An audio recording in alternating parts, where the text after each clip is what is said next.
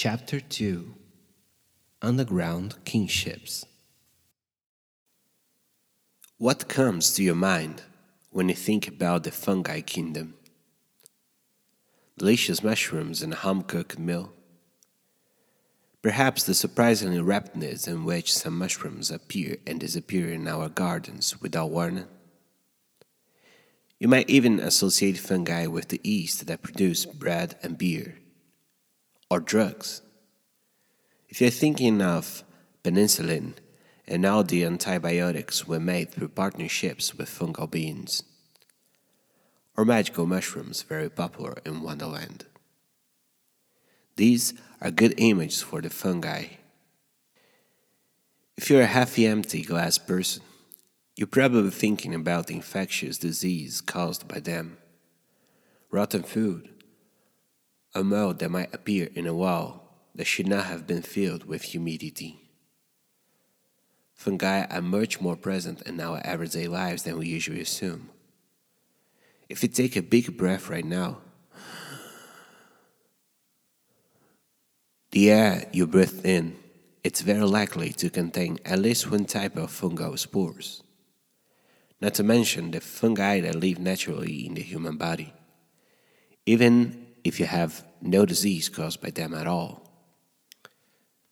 Fungi are everywhere, and even so, we can easily miss them if we're not paying attention.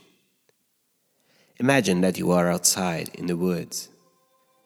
Where would you look for fungal beings of any kind? Trunks? Mushrooms in the soil surface? I invite you to think differently about this. Instead of exploring the surface above the ground, or even in the air, think about the life under the surface, in the soil. Think about the world under our feet that we usually take for granted. If you understand the many scales in which life manifests itself, then the soil is no longer a brown, passive white mass, and it becomes a vivid and complex world, full of activity and diversity. Sometimes we have to travel through scales of time and space that are different from ours to go beyond our anthropocentric worldviews. On this matter, I recommend that everyone stop for a moment and Google about the awesome science illustrator Katie Scott and her portrait of the soil microbiota. She shows us a vivid and colorful underground world and helps us to see how the soil is much more a multi-species permanent gathering than a block of wet dirt. It is in this busy and colorful underground world that fungi and plants make one complex cooperation which benefits them both mutually but also affects the ecologies of many other soil beings like bacteria, worms, and even humans.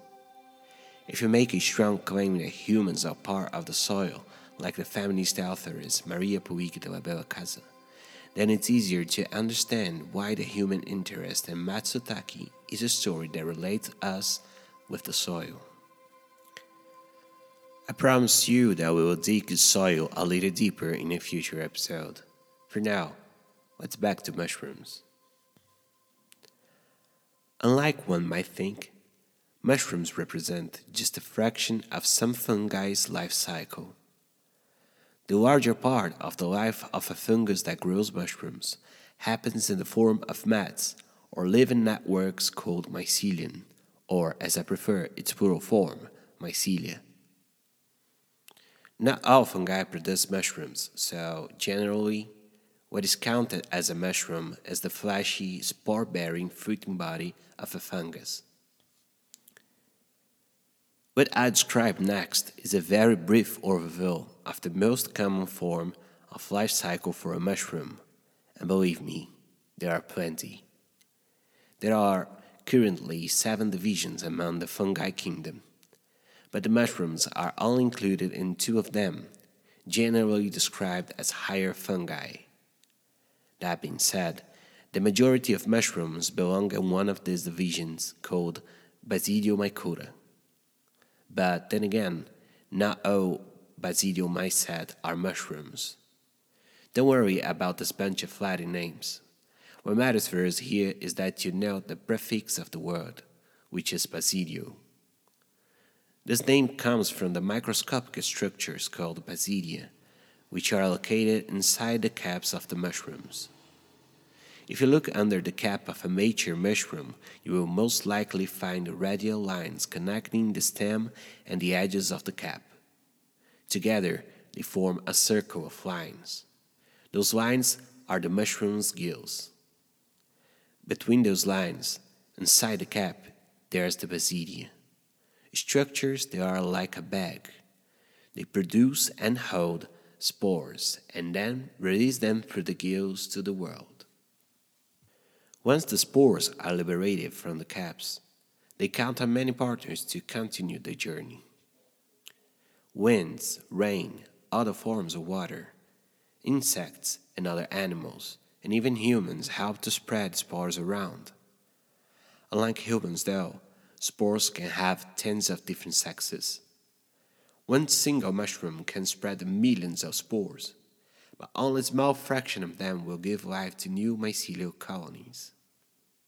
Under certain conditions, spores become hyphae, and the colonies of hyphae are the ones called mycelia. Hyphae are long, branching filamental structures. It is from mycelial networks that mycorrhizae and new mushrooms sprout. Mushrooms with their own basidia, which produce spores that are spread around through the gills and make the cycle alive again and on and on. As I said before, an above-ground mushroom is just a fraction of this fungi's life cycle. They might surprise us appearing and disappearing very quickly, but while they might stay visible for no longer than a few days, underground mycelia can live up to thousands of years. Mycelia are amazing biotic beings, among many things, because they work like a bridge between life and death in the soils. If you're down for a more disturbed image, they are like a reversed stomach, because their digestion is made outside their bodies. I see them as a sort of collective existence, like a living fractal, able to connect multiple forms of life in the soil. They are frequently called the Wood Wide Web. Although the name sounds like a silly pun, there is actually an important reason behind it. It has been well demonstrated that, besides being able to break minerals from rocks and providing water and nutrients for the trees, mycelia make possible an underground communication between them. For instance, if a tree is under attack by a pest, a predator of some kind, or even fire, they can send signals for the other trees connected to the underground networks, so they can use defense mechanisms to protect themselves. Sometimes they are used as a kind of subway for bacteria as well. The mycologist Paul Stamets compares the mycelial networks to Gaia from Lovelock and Margulis' theory, and calls them the Internet of Nature. This description of mycelia networks I just made are very underwhelming in face of what mycelia can do, but that's probably enough for our purpose here. I'll be sharing some content about them on Twitter at Yamakyodi in case you want to see a little more. I think it is easy to understand why the roots of a tree are important for its survival. It just makes sense. They get the nutrients in the soil that the tree needs above the ground. On the other hand, mycelia amaze me because you cannot figure them out so easily. It amazes me their ability to connect the living and non-living things in the soil. In a way, they are good companions when we are thinking about the ants and the worlds. The connection of what is dead and what is alive, even the very question of what does it mean being alive and being dead, is probably a central theme in most of the end of the world stories. More often than not, the reconstruction of damaged soils depends heavily on mycelial mats. They are the reason why pines can grow on poor soils, which takes us back to our mushroom star. Matsutake are a kind of mycorrhizal mushroom that spawn naturally in many different parts of the northern hemisphere. And here we go again with the Latin terms. Classifying them as mycorrhizal means that they build strong symbiotic connections with some kinds of coniferous trees. Generally, pines are the most common partners. If you remember well, Matsutake translates as pine mushrooms. Mycorrhizae, as most words that starts with MYC, refer to fungi somehow. These are botanical structures made of a symbiotic connection between the mycelia of fungi and the roots of plants. While the tree and the fungus in this scenario are relating most of the time mutualistically, the mycorrhizae are a third thing, one that is fungus and plant at once, like a river between two nations that does not belong completely to any of them. Now that we know that mycorrhizae are a symbiont, let's define a symbiotic relation as a relation that describes a long-term interaction between two different biological organisms. In other words, there are the roots, the mycelia, and a third thing connecting the other two. On the other hand, when we are thinking about the mushroom and the tree, like matsutake and pines, saying they relate mutualistically means they both depend on one another for living and growing. Understanding the basic parts of the biological connection between pines and matsutake is a necessary step in order to understand why they are such a particular case of symbiosis and mutualism. Pines and matsutake make a great partnership, one that is touched by human intervention. They have in common the fact that both can live well in extreme environments, but only when they're together. We could go as far as suggesting that it may be a case of coevolution. It's worth saying that this is not an exclusive relationship. Matsutake relate in a similar way with other trees, the same way pines relate with many other kinds of mushrooms and other fungi as well.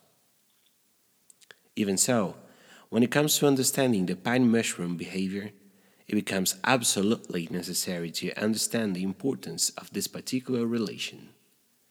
Pines like cold high places, places that are almost deserts, rocks, and sand.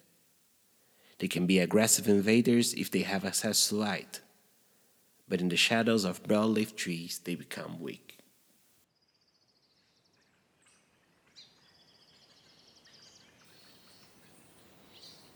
Page 40. Contrast the Matsutake forest. Unlike sugarcane clones, Matsutake make it evident that they cannot live without transformative relations with other species. Matsutake mushrooms are the fruiting bodies of an underground fungus associated with certain forest trees. The fungus gets its carbohydrates from mutualistic relations with the roots of its host trees, for whom it also forages. Matsutake make it possible for host trees to live in poor soils without fertile humus. In turn, they are nourished by the trees. This transformative mutualism has made it impossible for humans to cultivate matsutake. Japanese research institutions have thrown millions of yen into making matsutake cultivation possible, but so far without success. Matsutake resist the conditions of the plantation. They require the dynamic multi-species diversity of the forest, with its contaminating relationality.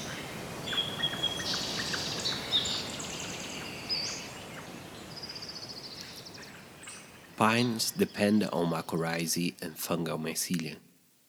The mycelium mats is present in the soil have even a particular name in Japanese, which is shiro. Shiro translates as castle or white, but is a word also used for describing mycelium mats. In other words, no shiro, no pines. The shiro have the ability of breaking nutrients from rocks, sand, and poor soils and are directly connected to the mycorrhizae, which provides the connection with the roots of the tree. Without fungi, pines cannot grow in extreme environments such as very cold places or soils that suffer from the lack of water and other nutrients. But the opposite is also true. Fungi need sugars that only become available through the partnership with the trees. Even if they are not exclusive partners, it is very rare to find matsutake where there are no pines. And then a complex assemblage of multi-species starts to form, including much more than just the two of them. If no Shiro means no pines, something similar happens without human disturbance. This is where the plot thickens. Pines and matsutake depend on ruined places and can transform them in many ways. But without human disturbance, they cannot succeed. Matsutake forests are human disturbed places. In Japan forests, for instance, a long time ago, the habit of chopping down broadleaf trees for charcoal and fire guaranteed that pines could master the spaces that became pine forests. They were no good for firewood as other trees available around, in part because some species of pines burn out too fast. The mushrooms were abundant by the beginning of the 20th century, so much that the word matsutake would be used for mushrooms of any kind. After the Second World War, a combination of factors made the matsutake become scarcer each day. First, the peasant woodlands were being cut down for timber plantations, destroyed by suburban development, or abandoned by peasants moving to the larger cities. Then, the use of fossil fuels was becoming more common and people stopped disturbing the forest in search of raw material for fire. These new habits changed the forests, and that allowed broadleaf trees to grow bigger and older, making the access of red pines to the sunlight scarce. In the shadows, the weaker pines were successfully attacked by an invasive nematode. Then, the pines started to die younger and, soon enough, the matsutake disappeared. In the case of the forests in Oregon, it was the other way around. The prohibition of fires together with the ruination of the economic worth of the wood gave room for a particular kind of pine and, consequently, the matsutake rose in the ruins of an old timber industry. I will tell these stories in detail in the 4th chapter of this episode. What matters now is knowing that disturbance is a complicated thing. Even more because it is not a matter of the amount of disturbance, rather than its particular complexities and how the forest inhabitants relate to it. While the pines and matsutake need human disturbance, it is not any disturbance, but particular changes in the ecologies of the forest. Often, pines can compete for light with broadleaf trees, so one of the ways human disturbance might help them is by making the competing trees weaker. That can be intentional, like chopping down broadleaf trees, or completely unintentional, like selecting a certain type of pine by making fire exclusion a law. The human relation with accumulation has much to do with the disappearance of matsutake in Japan and the unexpected abundance in Oregon. Pickers, hunters, and researchers from all over the world have been working hard to find a way to cultivate them. Even so, matsutake are punk mushrooms. So far, their anti-domestication politics have been very successful. So the first thing to learn about them is that if we're willing to find them, for whatever reason it may be, we're better trying to understand rather than trying to control. Page 171. By colonizing disturbed landscapes, matsutake and pine make history together, and they show us how history making extends beyond what humans do. At the same time, humans create a great deal of forest disturbance.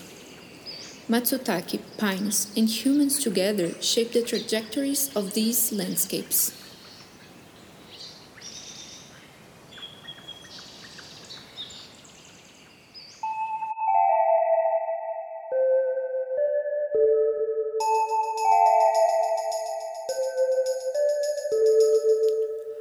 Like the legend of the matsutake after the bombing in Hiroshima in the beginning of the episode showed, It is not uncommon at all that fungi adapt and find their way to live and grow in places where no other living being seems to be capable of doing the same. If you want a more recent episode, you should research about the radiotrophic fungi covering the old Chernobyl power plant. Recent researchers are suggesting that perhaps those fungal colonies are using the pigment melanin to convert gamma radiation into chemical radiation for growth. Crazy, right?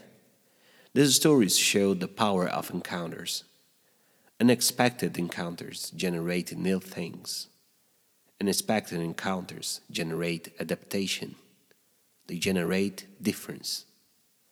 In the next chapter, I'll talk about my personal encounter with Annette Singh's book and some of the encounters the Singh had herself with the Matsutake in order to write the book. See you in the next chapter. Until then, may the spores be with you.